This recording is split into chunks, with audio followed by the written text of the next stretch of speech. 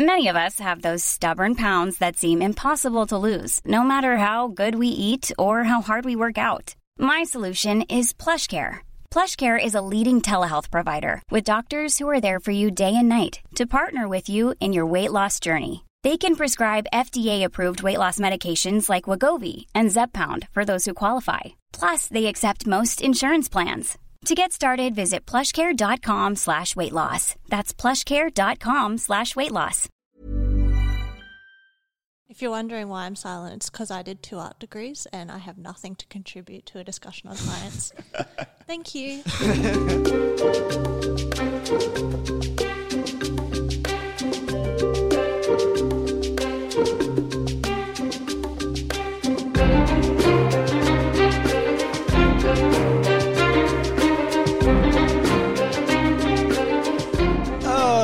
What's up, piss boys? Welcome to Dungeon Deep Dive. I just found out that we've had an explicit tag this whole time, so it's going to get a little bit wacky. I apologise if somebody's tuned in for the first time on this episode. And I don't. This is what we're like. Accept us how we are. Yeah, actually, I would say that if this isn't the first episode that you've listened to, pause the episode now, take it back to the beginning, find someone who hasn't listened, and make sure this is the first episode they listened to. Yeah. Anyway, with that, piss boys and girls, we are today going to be talking about alchemy. Tully, are you okay? You're making squeaking noises. Yeah, I'm fine. I will just say, and piss thems. Continue. Excellent. I'm here for the piss thems, but I was just not ready for piss boys and girls. Hey, hey gang. Gang. I need you to know, I was going to ask this as a question. I was going to seek approval, but I just want to let you know that any time I speak to the audience from this moment forward, I will refer to them as piss thems, and there's nothing anyone can do about it. Great. This would have been great for the sewers episode that we lost. Oh, especially because it's lost. Secret missing pilot on sewers. Oh, boy. It was our very first episode, and you know what we came up with? Sewers. Yeah, it was a good episode too. I miss it. It was. It wasn't pissy at all. Yeah, it's weird. We weren't explicit in that one. Anyway. No, we tried to pretend that we didn't swear. We tried very hard. Maybe that's why it's lost. Like, the actual show just rebelled. It was like, this is not true to who you are. Anyway, I've got a getting to know you question for everyone to... Actually, let's start with what the podcast is about. Yeah, well, as you've no doubt guessed by now, this is Dungeon Deep Dive, wherein every week we take a specific element of your D&D world and we break it down. We look at the history, we look at some fictional examples sometimes, and basically we just talk about everything that you would need to think about to put it convincingly in your world. We do the research so you don't have to. Exactly. And if you would like us to look at any specific topics, make sure to catch us at Piss Boys and Girls. No, on Facebook, Twitter, and Instagram at Dungeon Deep Dive, or Gmail at Deep Dive TNC. Sorry, I just caught up because I thought Lachlan was creating an account for at Piss Boys and Girls. Sorry, what? I can't hear you. I'm too busy creating a piss account on Twitter. Jesus Christ. Oh, boy. All right, Tully, steer us out of this toilet. Go. What's your question? Excellent. So I've got a getting to know you question. When you're building your characters, what is your favorite weapon? Something that you really want your characters to have, whether it be aesthetically or for combat purposes. What do you see your character wielding?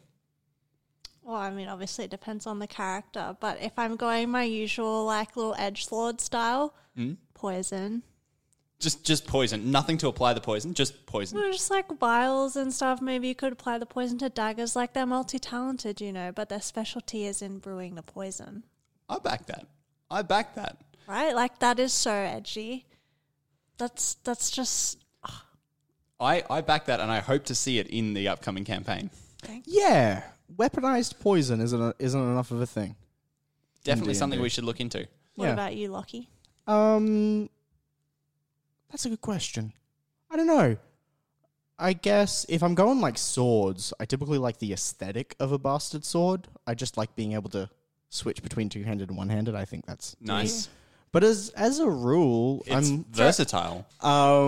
As a rule, I'm typically more of a magic and offhand dagger kind of player. Oh, Nice. yeah, I like daggers. I like a dual-wield dagger, like a dagger in each hand. That is cool. Or throwing daggers, that's cool. Basically, just like don't put me up close and personal. Just let me throw things or apply things while you're sleeping. That's fair. See, I take a similar sort of approach. I'm not so much a get up close and hit him with a sword type of thing.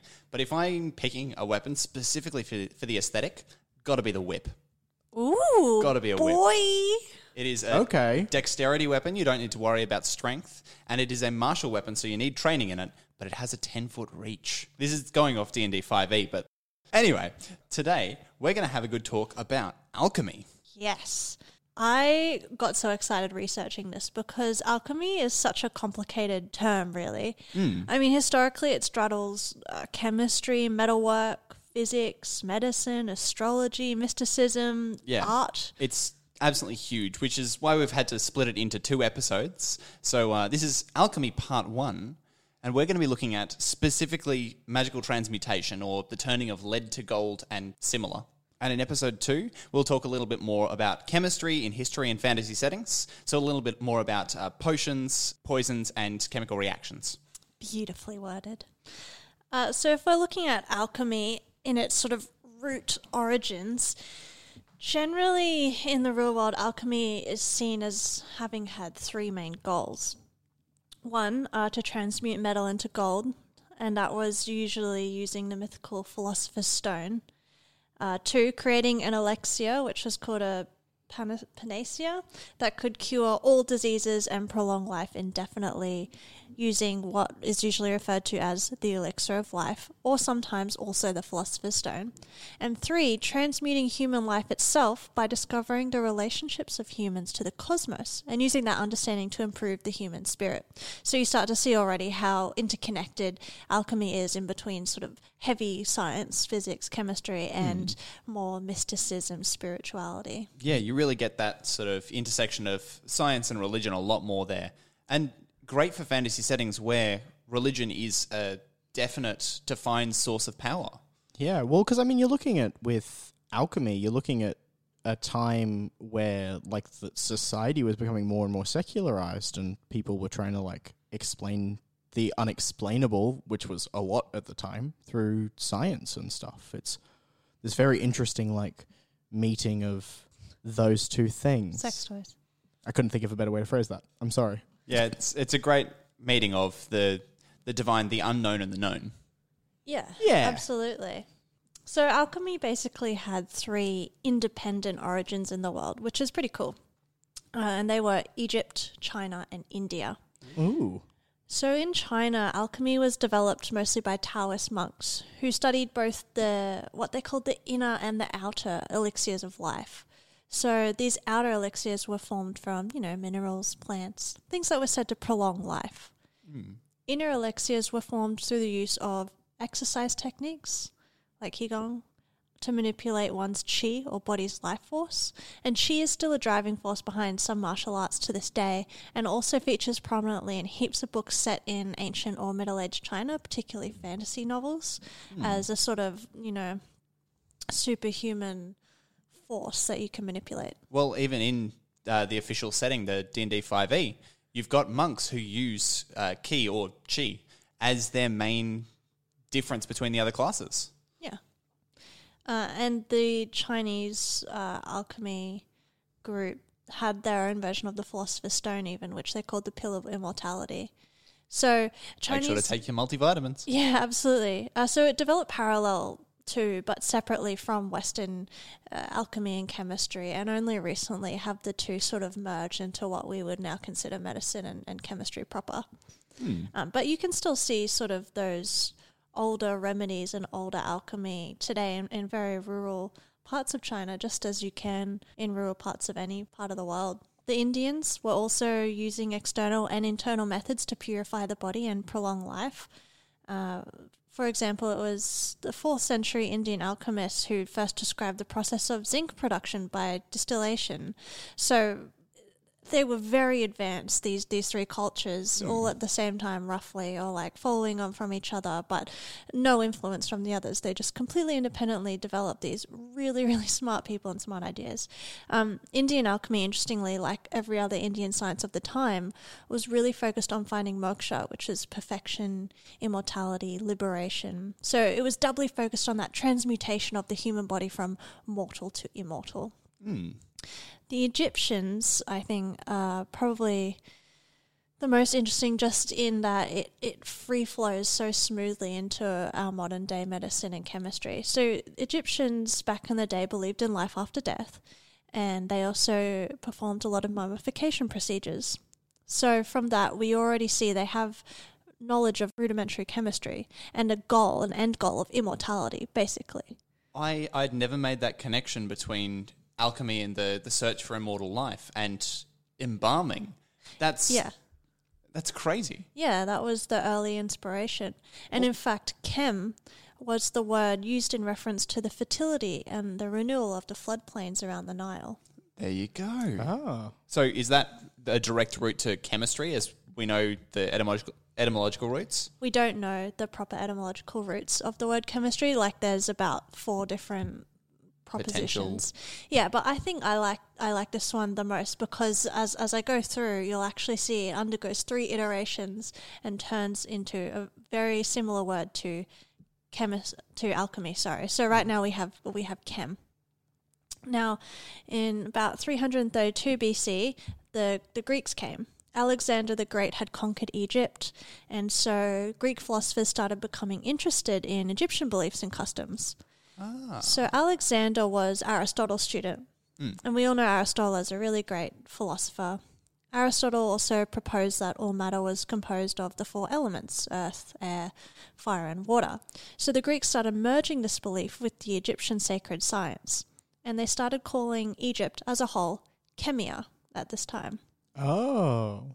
Very cool. Can I just implore you to follow me around in general life? Whenever I say anything, you just go, oh. Yeah, I can do that. Okay, thank you. One thing I've noticed in the past couple of episodes that we've talked about, even back as far as when we were recording the pilot, when we were talking about sewers, is there's all these things that you think of, that I personally think of as, European creations. You think about it as medieval Europe or earlier, and then you find out when you've done the research that Asia and the Middle East have developed these hundreds, if not thousands of years before Europeans even looked at it. It's absolutely phenomenal how much of this history has been erased from the public, from the zeitgeist. Yeah, it's really cool. And I think building into that, there's also so many just general phrases or things you think or say or do in day-to-day life that you just view as, oh, there's no real meaning to it. It's just got this random meaning prescribed to it now. Like the phrase, cat got your tongue, which actually, and I will touch on this in the next episode, has a specific meaning that dates back to history and to a certain plant, which I will talk about. Huh. Yeah. Yeah, no, go. I was just going to You may say, speak. it's just like that thing where, I talked about this in the last episode. Just cut this. No, go. I was just going to say, it's like that thing where like there are all of these ideas that I feel like we always just take for granted as like a given, but like everything has a history. Every idea has a history. Everything's interconnected. Yeah, someone came up with everything that we know, because at one point we didn't know anything. And I just think it's really interesting to see the history of things. That's It's kind the of why we're here. circle of life. Don't put that as the start either. Okay. But yeah, that's kind of why we're here, is creating, digging down into the history of these things to figure out where it came from and what assumptions we're making that we shouldn't be making. Absolutely. So, going back to the history of alchemy, Alexander the Great had conquered Egypt. They were really interested in Egypt, which they called Chemia's principles of alchemy. And Alexander decided to establish Alexandria as the center of learning. A lot of legends tell of Alexander actually having discovered the Greek god Hermes' famous emerald tablet, which was reputed to contain all these ancient alchemical secrets, including that of the Philosopher's Stone. So he's said to have actually built the great library in Alexandria specifically to house alchemical texts. But as they were want to do. In the 3rd century, invading Christians burned the library, Yay. which destroyed a lot of relevant works, perhaps some of which could have told us a lot more about very early alchemy. Honestly, the historical event I'm the most angry about in any part of the world is the burning of the Library of Alexandria. Yeah, look. Oh yeah, have you guys seen like the chart of predicted like intellectual human progress Yes. if the Library of Alexandria hadn't been burned down? No? It was basically like, according to this chart, the way it seems is the reason for the Dark Ages was the burning of the Library of Alexandria. And we would be like, at like, based on our like rate of progress, probably like deep into space by now. Yeah, so you know how we've come back every episode and I've sort of made the point of the Middle Ages basically being like they chucked everything out the window or like, nah, and started again. Consider the burning of the Alexandrian Library as them chucking everything they knew out the window. So basically soon after the Alexandrian Library got burned, this Alexandrian dude named Zosimus wrote what are now the oldest known books on alchemy, but they emphasize its mysticism rather than its medical or practical applications. So we skip ahead now to about the 7th century. Egypt's now occupied by the Arabs, who added the prefix al to the word chemia. So alchemia, meaning the black land or the fertile land, is now seen as the possible origin for the word alchemy. Another possibility is the Greek word kumos, meaning fluid, and there's like 2 or 3 other ones as well. There's no consensus about which one it is. Then in the 8th century, the Arabian Wars brought alchemy over to Spain and therefore to the rest of Europe. The Arabian belief at that time was that metals were basically made up of mercury and sulfur in varying proportions. Gold was seen as the perfect metal, and this idea was mirrored all throughout the West. So it was a very popular idea all of a sudden to transmute lower metals into gold, usually by means of this mystical substance commonly called the Philosopher's Stone, which was also believed to be able to confer immortality. So now, thanks to the Arabs, alchemical knowledge is spreading around Europe, and at its centre was Spain. You also hear a lot of phrases about aqua vitae, the water of life. This is all coming back to the elixir of life, the Philosopher's Stone. Alchemy then led to the discovery of lots of advances in chemical processes and the apparatus required for them, like really legitimate ones. By the Middle Ages, we're thinking like 5th to 15th centuries, European alchemists were intensely searching for what they called the Philosopher's Stone, which basically was said not to be so much the solution in and of itself as it was the essential ingredient for both that transmutation into gold and curing all disease/immortality. Alchemists throughout history had previously been enjoying lots of prestige and support, more or less, because they contributed to what we now term chemistry. Like they invented gunpowder in China, they refined ore, they worked metal, they produced ink, dyes, paints, cosmetics, ceramics, glass, all this kind of really, really necessary stuff for society to evolve. And then by the 16th century, the alchemists in Europe had basically separated into 2 groups. Group 1 focused on the discovery of new compounds and their reactions. They became the chemists of modern day. Group 2 stayed focused on the spiritual or metaphysical side. They continued to search for immortality and transmutation into gold, and they became the alchemists as we know it today.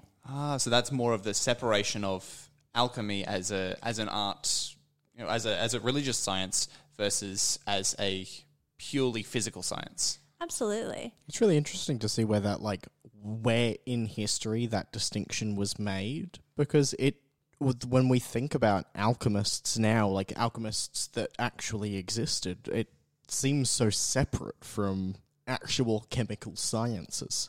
Yeah, whereas in reality it was very closely linked. For what it sounds like the most of the history of the ideas of both. Yeah. Well, yeah. But if you look into scientists, even of the 18th century, Isaac Newton was a prominent alchemist in his time. It was still quite common for scientists to be looking into alchemy as the more religious side of things. Oh. Yeah, absolutely. And you see alchemy and its related things, the Philosopher's Stone and the Elixir of Life, appearing across media since, it first appeared to now. Like, we still have Harry Potter and the Philosopher's Stone. Nicholas Flamel's mentioned in there, who was a real alchemist. But actually, really interesting side note, possibly a really good example of pseudepigraphy, giving your works the name of someone else, usually more famous. Okay. So who's that dude in Harry Potter? The second one, Chamber of Secrets, and he takes other people's stories and puts his name on them? Oh, Gilderoy Lockhart. Right, it's basically like the reverse of that. It's like you write the story, but you want it to be more famous because no one knows you, so you give it some other dude's name, which was Nicholas Flamel. Pauline Mozart. It's Nannerl Mozart. She gave a lot of her works to her older brother, or to her younger brother, because he was more famous as a prodigy and she was expected to hold a house. So a lot of Mozart's early works may well be his sisters. That's awesome. Yeah. You see that same thing pretty commonly through medical history as well, where medical discoveries were made by a research assistant rather than a professor, and so instead they gave credit to the professor to get the idea spread around rather than take the credit. Yeah, absolutely. Just to kind of take a tangent from there, I'd love to see how that affects named spells in the universe. If you look at spells like Mordenkainen's, Faithful Hound, or Bigby's Hand, Melf's Acid Arrow, imagine if those were spells crafted by research assistants. Oh, interesting. Could Yeah. very well have been. Another interesting note, actually, while I think of it, probably the most recent example of alchemy in popular media, I think, is probably Pirates of the Caribbean on Stranger Tides. They're all searching for that fountain of youth. They are too. Yeah, so it's still a popular idea. Just to round off the history of alchemy, it didn't survive the Enlightenment, the Age of Reason of the 17th and 18th centuries, but the first group, the chemists, definitely did. And chemistry, to this day, is still sometimes called the central science because it connects the natural sciences like physics, geology, and biology. But I think, turning now from the real history of alchemy to D&D, alchemists and chemists across history have lacked common words for chemical concepts and processes until quite recently. And they also wanted to guard their secrets a lot of the time. So they started borrowing terms and symbols from biblical and pagan mythology, from astrology, from Kabbalah, and other mystic and esoteric fields. So to someone coming in and trying to read their writings that weren't part of the field, it read and seemed exactly like magic. There you go. Oh. Actually, another interesting thing that I was reading is about the history of alchemy is that, especially in the Dark Ages, they were very suspicious of other people finding out the secrets of alchemy. Mm-hmm. So they would encode everything that they wrote. Yes. But every alchemist had a different code. And so now when we go back and look into these texts, it's almost impossible to know if when they talk about tin, are they talking about tin? Are they talking about silver, iron, a special compound that they created? Exactly. And they never had any code books. They'd memorized the codes. They were really cool people, really. Yeah, but it means that a lot of the research is either obfuscated or destroyed because it's not understandable without the cipher. So here I think where you have to start questioning your own world and your concept of it and how you're going to build this in. Does your world practice what we now consider alchemy or chemistry? Does it have any specific goals that are hotly debated and sought, like the Philosopher's Stone or the Elixir of Life? Is alchemical science viewed as a legitimate science? Is it holy? Is it a perversion? Is it heresy? Is it a con man's gimmick? What successes have alchemists had? What have they invented? So all things that I think are really relevant to your campaign. Exactly. It's cool stuff to be thinking about is those distinctions of, what place does this have in our world? Now, I would love to talk about the differences, the actual transmutation of lead to gold, but more specifically, talking about magical transmutation.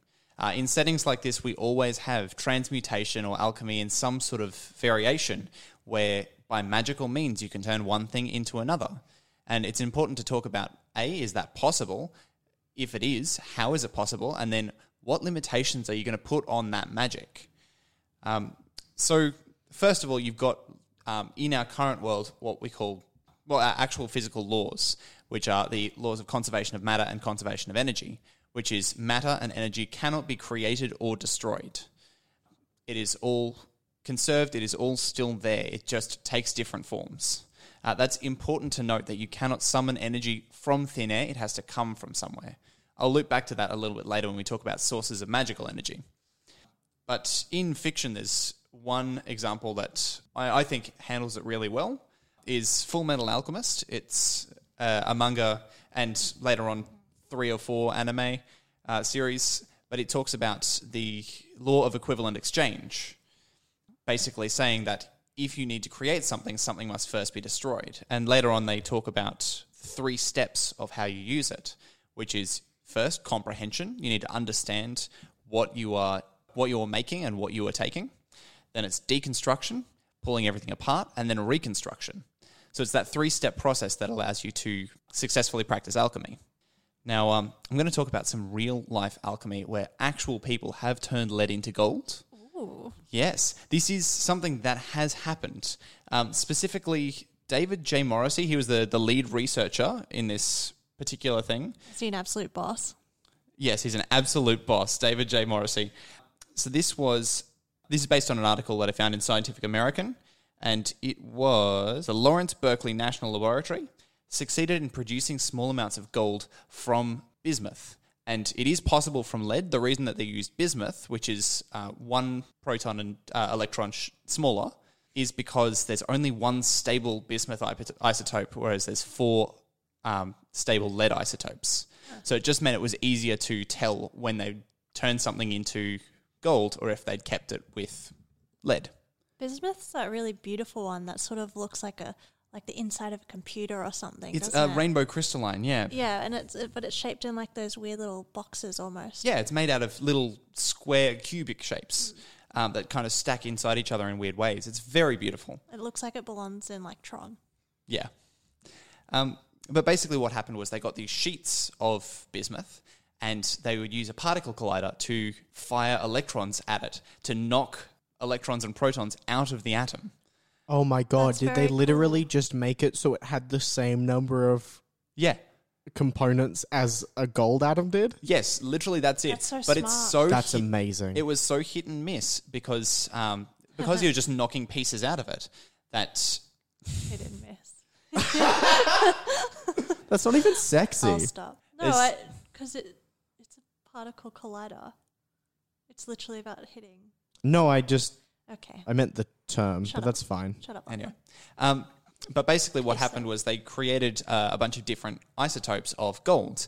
Now they measured the gold that they created by finding the specific radioactive gold particles, the ones that fall apart. But they did create some gold that was, or they theorized they created some gold that was not radioactive, but it was too small an amount to be picked up by a mass spectrometer.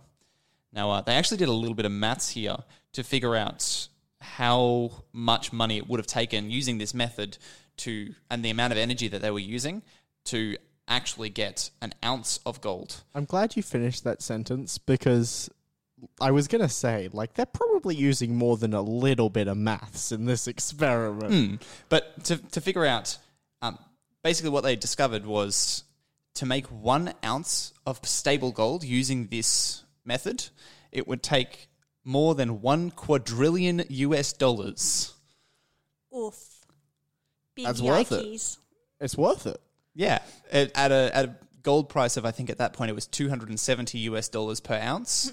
Yeah, that seems like a good investment to me. Yeah, absolutely. But Because, think about it. That might have been the cost of a regular ounce of gold, but how much is the price of the 1 ounce of gold that's been made by converting lead into gold? That's a more valuable ounce of gold. alchemical gold. It's famous.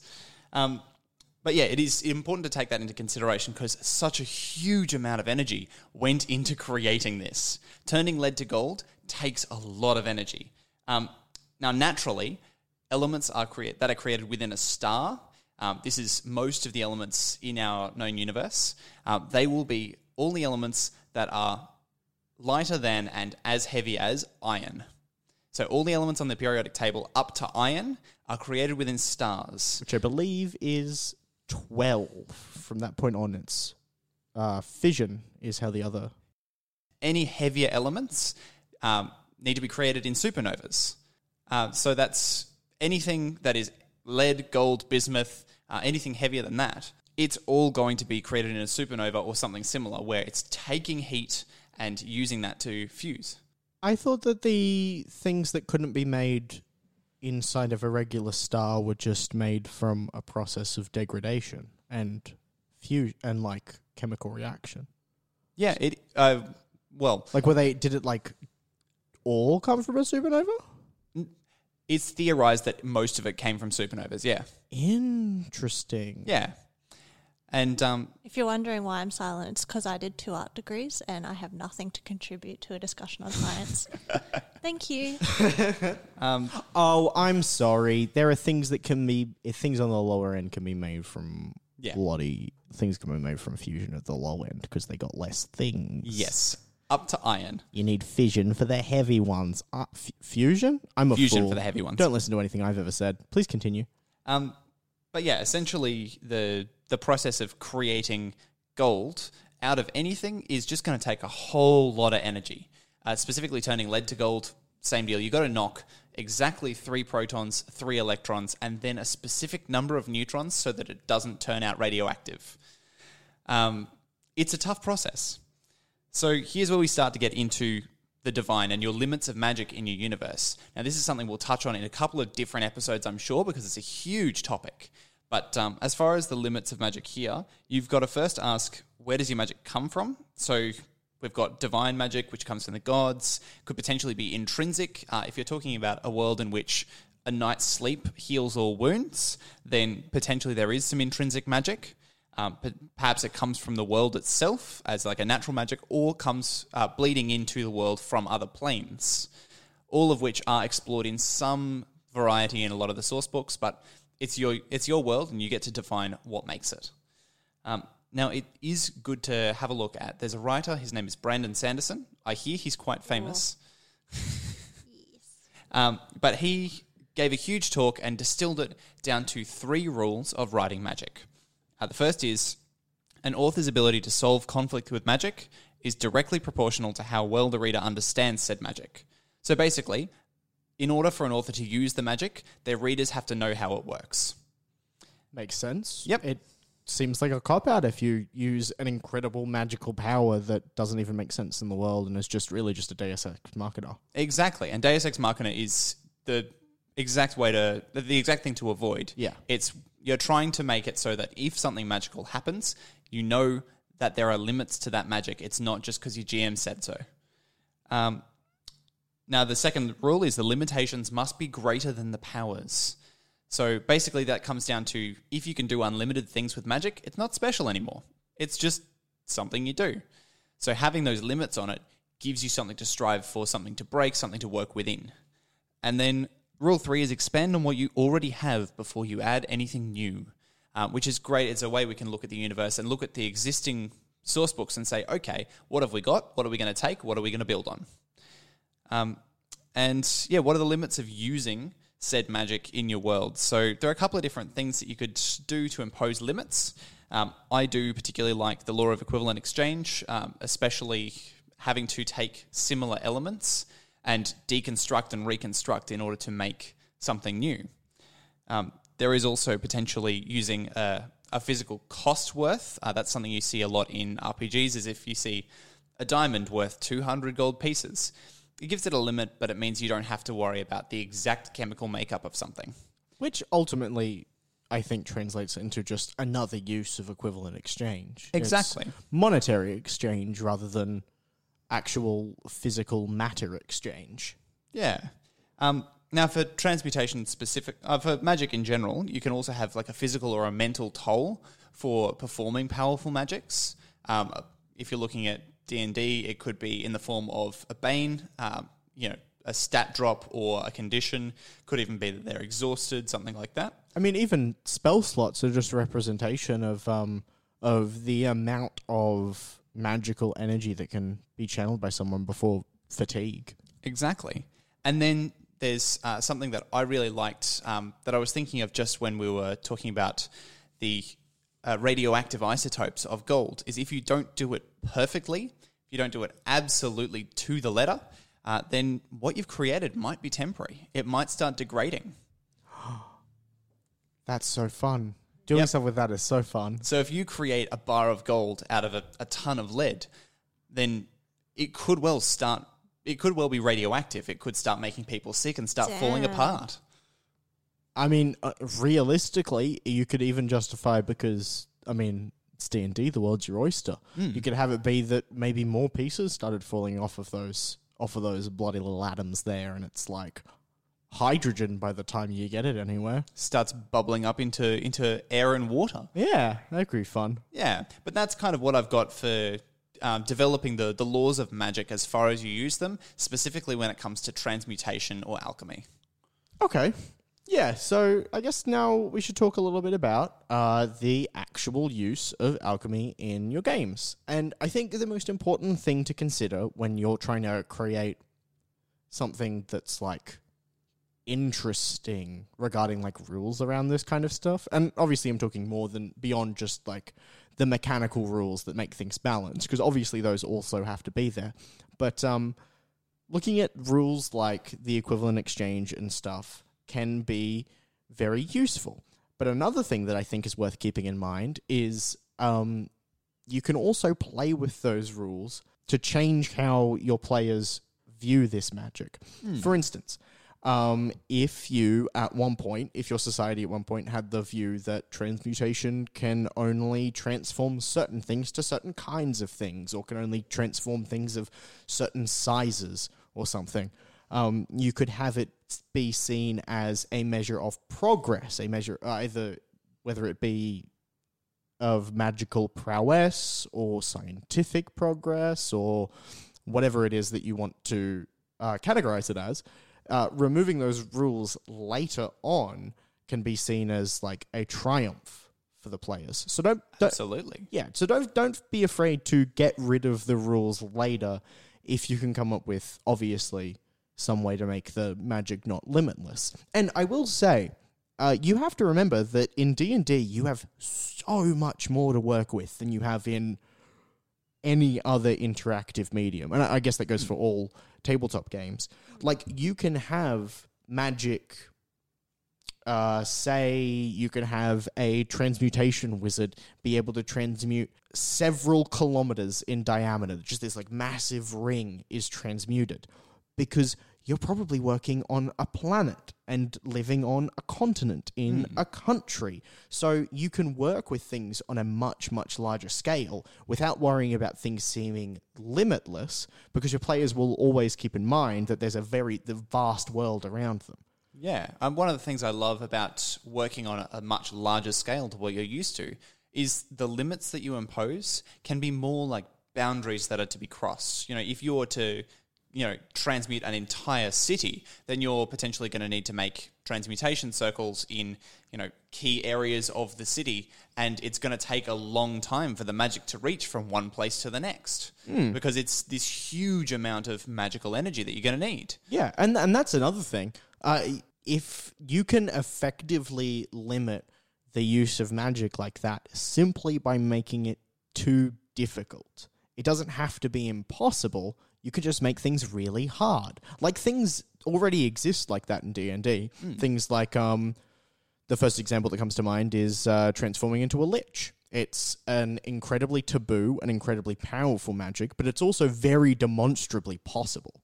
Yeah. It's just not something that the average person would have the commitment or the resources or the time, really, to go about doing, even if they wanted to. And if your players do really want this, if that's something that they absolutely want to strive for, then if you've made them work hard enough for it, it will feel like such an enormous victory for them. And that's kind of why we play these games, isn't it? Yeah, because it's like, sure, the book says that 15th level spells aren't possible with player characters, but the book also says that you're the DM and not to listen to the book. So that's the rule I'm going to listen to. It is important to state that over and over again.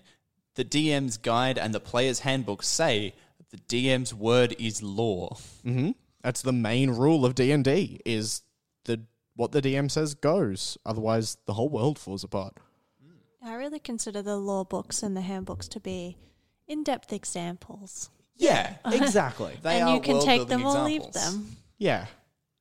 The other thing, I guess, to consider is, like Danae was talking about a bit earlier, you have to know how alchemy and transmutation and the like is viewed within the world. So that's going to vary based on a few different things. So depending on the level of magic in your setting, like a high magic setting is probably going to be more likely to embrace something like alchemy, whereas maybe a low magic setting sees this as tampering with the forbidden. Or maybe this is the only magic that you have in a low magic setting, this meeting point between natural science and magic might be the only thing that's available to people in this world. That's a fantastic low magic setting, is one where magic and science are studied as one, and this is kind of the turning point. Yeah, well, because really at the end of the day, when we're talking about transmutation, the difference between transmutation and chemistry is its chemical changes that you couldn't otherwise make, either because of lack of technology, lack of understanding, lack of energy, and magic effectively overcomes those barriers. In a way that is really interesting. So even a low magic setting could justify something like alchemy, because while you don't have the magic to cast fireball, you might have the magic to, with the right preparation and the right understanding and the right series of materials and ingredients, have that extra bit of magical power to just charge a chemical reaction that little bit more, just get a little bit past that typical equivalent exchange thing that you'd see in the real world. Yeah, just a little bit overcharged things that already exist. I mean, there's chemical weapons are a great way to start with something like that. The history of them is very rich. We'll talk about that a little more in the next episode. But adding just a little bit more power using that magic of transmutation would be fantastic for a low magic setting. Yeah, absolutely. And it could be something that could be very easily viewed as just a scientific pursuit. Maybe the people in the world and your players don't even realize that it's being powered at least partly by magic. I now really want to play a one-shot in a low magic setting with Isaac Newton as an alchemist. Oh my god, that's really good, actually. That would be great fun. Okay, so I'm just going to write that down. And then, as any good Marxist, as any good Marxist would tell you, you have to consider where the ideas come from. Everything is a developing history. Ideas come from somewhere. So where did the idea for alchemy come from? Was it something that was just based on knowledge? Was it for power? Was it for wealth? Was it something that was stumbled across by mistake entirely? These origins of it are going to frame what the original conceptions of it were, and it's going to establish the direction that the initial studies went in, which is going to be really, really important, because that's going to inform everything that comes after. That basic foundation is going to be how everyone views this study, at least for a long time. So it's important to consider why people actually tried doing it. What was their goal? And then same thing when you're looking at individuals. As a rule, most people would enter into something like this to seek something specific, whether it be to transmute lead into gold, or seek immortality with the Philosopher's Stone, or transmute their chair into their long-lost wife. I don't know. But that people go into it with something in mind. Something that's this like grounded in practical results. So just consider what it is that your NPCs are actually doing. What is it that they're trying to transmute? Is it something that's deeply personal? Is it just something that they think will make them money? And here's a recurring theme that keeps cropping up in all of our episodes is people do things for a reason. They've all got their unique character motivations. And in everyone's story, they're the good guy. Yeah, exactly. Oh, yeah. It just the same as the idea for alchemy has to come from somewhere. The idea for someone to learn alchemy has to have come from somewhere. And then kind of on a bit more of a broader scale, if alchemy or transmutation or whatever it is you're calling it in your setting is a common thing, is actually a discipline within the world, then what are the goals of the people within that discipline? Typically, people in a field of study will have a generally agreed upon series of goals that they're progressing to, whether it be the physics and engineering goal of space travel and renewable energy and blah. Like, there's going to be scientific consensus. And one of the cool things about alchemy is we've got those established goals of eternal life and transmuting lead to gold. Yeah, exactly. So the examples that I wrote down were maybe you could, like Tolly was talking about earlier, try and pull a Full Metal Alchemist, and you're trying to work out what the thing to exchange for life is, trying to create life through transmutation. Maybe it's something as simple as lead into gold. Maybe someone's trying to work out the ingredients to transmute magic itself, to turn a regular door into a portal to another plane, or to turn energy to matter. Yeah. To turn magical energy straight into matter. That's... Or vice versa. Or vice versa. Matter straight into magical energy could be an incredibly powerful thing. And that's something that could set off a chain reaction, or something that even your big bad could be after. Exactly.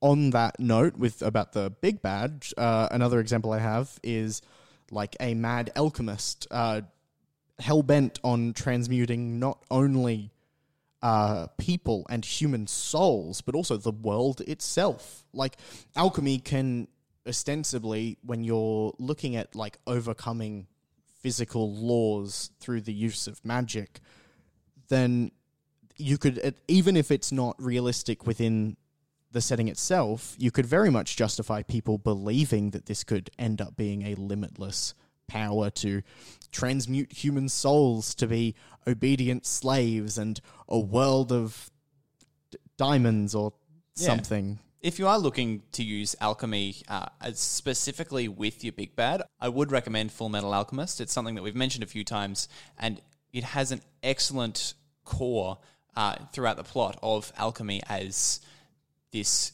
core of the world and what it's about. Yeah, it's also got a really interesting exploration of trying to transmute sentience, which I think is really, really worth looking into. It's that the life as a part of alchemy. Yeah, well, because that's something that you really have to keep in mind, is that these people who call themselves alchemists because it's a time where science wasn't differentiated from spirituality and from magic and stuff. So if you're living in a world where people are very spiritualistic and believe in like the concept of a soul and believe that that's a physical thing, then it would be very justifiable for someone to want to try and transmute that soul to change that person.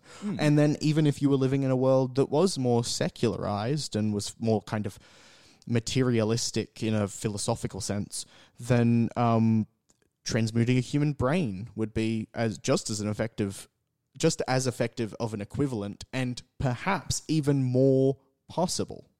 Yeah, and that's where you get into those concepts like lichdom or eternal life through the swapping of bodies. It's as a transmutational thing, as an alchemical concept. Hell, I mean, it even gives you an avenue to explore the basic ideas of what sentience is, if you use, and what things are, like what things were built to be. It just...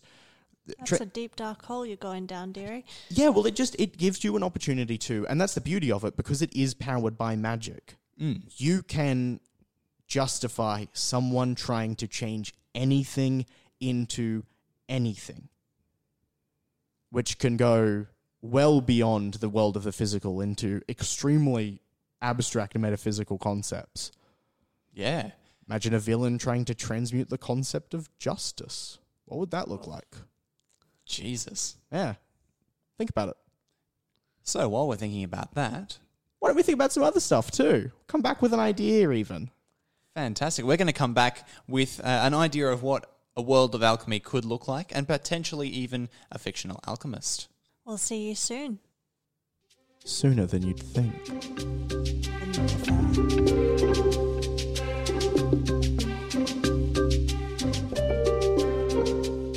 And welcome back, everyone. We're back. We are here, as promised, as feared, and we have a quest for you. So we were basically talking over the break about some different ideas as to how to set up like an actual full quest that revolves around alchemy. Exactly. And a bit of a way to expose your characters to how magic works in your world, because you don't want to just go off on exposition. You want to show them what happens in the world. Yeah, and the beauty of something like alchemy with its very defined rules is it establishes for your players, if it's something that you wish to explore in your campaign, it establishes for your players this idea of magic still being confined by rules. So it could even be something that you introduce to your party very early in the campaign. Just be like, hey guys, also, magic works in a very specific way, so learn about it so you can use it. I don't know. So jot that down. Yeah, write it down. They won't write it down. Parties never write anything down. Just one thing. Through God, all things are possible, so jot that down. So the quest idea that we settled on. So your party is in the middle of a fairly large, let's say, city, and are encountered by an alchemist, a nobleman, a very wealthy alchemist, perhaps even the director of the alchemical college, who has approached the party, seeing that they are competent adventurers, as NPCs who need to deliver quests often notice, and asks them to seek out his 3 missing wards. The party, tracking these wards down, find out that they claim to have fled the alchemist due to his experimentations in transmuting human souls to create, essentially, mindless slaves, or whatever it is that he's trying to create. However, you could have the party travel with the children for an extended period of time, and then just ever so subtly hint at what the limits of their power might be too. Show maybe someone transmuting a piece of paper to alter some text, transmuting an animal to make it go into a trap. Little things that just give the party the impression that maybe these children have a little bit too good of a grasp on transmutation to be able to trust anything that's going on with them either. Because, I mean, you give someone the ability to vary matter itself, and they suddenly become an incredibly unreliable narrator of their story. Tell you what, giving kids like way too much power is such a good plot hook, because it can go in all sorts of ways depending on how your party interacts with them. Yeah, and the beauty of if you decided to lean into this and say end up with the for instance, it could end up with the children having transmuted the alchemist, and they've been evil this whole time, and he doesn't remember because they transmuted him to have a brain that didn't have those memories. I don't know. I'm not a neurologist. Wow. The interesting thing about, I think, using specifically children as like these powerful, like magical entities is you can get around not having very well-defined limits on the magic by having the limits be the fact that they're children. Because, I mean... Yeah, it could be the limits of their understanding of the social situations, or even the knowledge of alchemy. Yeah, like there are so many things that you could have applied to children that would restrict what they could do in a way that you could never apply to adults, or would need a lot more legwork to do it. That's the bloody quest. Yeah, I love that. That's a really cool thing to be working into your universe. I think that about wraps us up for today. This has been Alchemy when we're talking about magical transmutation. Catch us next week when we talk about alchemy as far as chemistry with potions, poisons, and chemical reactions. As always, if you'd like to talk to us, if you'd like to tell us about what you've discovered, if you've got any feedback, or you'd just like to have a chat, catch us on Facebook, Twitter, and Instagram at Dungeon Deep Dive, or email us at deepdivetnc@gmail.com. And find me on Twitter at @pissthem. I did make it during this recording. Catch you later, piss thems. Ha!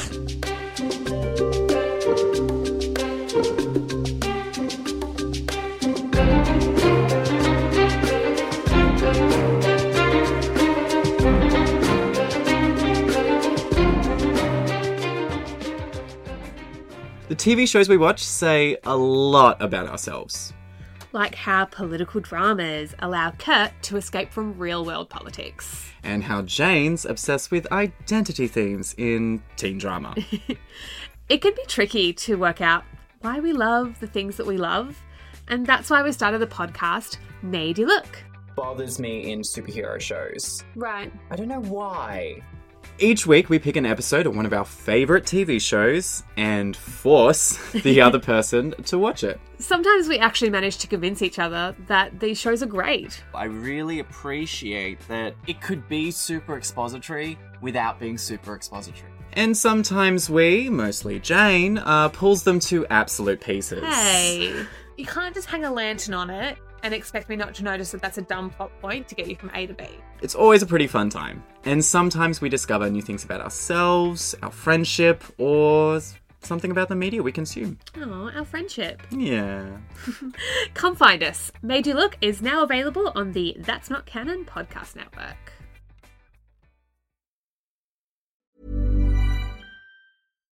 Here's a cool fact. A crocodile can't stick out its tongue. Another cool fact, you can get short-term health insurance for a month or just under a year in some states.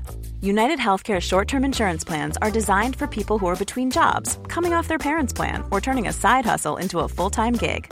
Underwritten by Golden Rule Insurance Company, they offer flexible, budget-friendly coverage with access to a nationwide network of doctors and hospitals. Get more cool facts about United Healthcare short-term plans at uh1.com.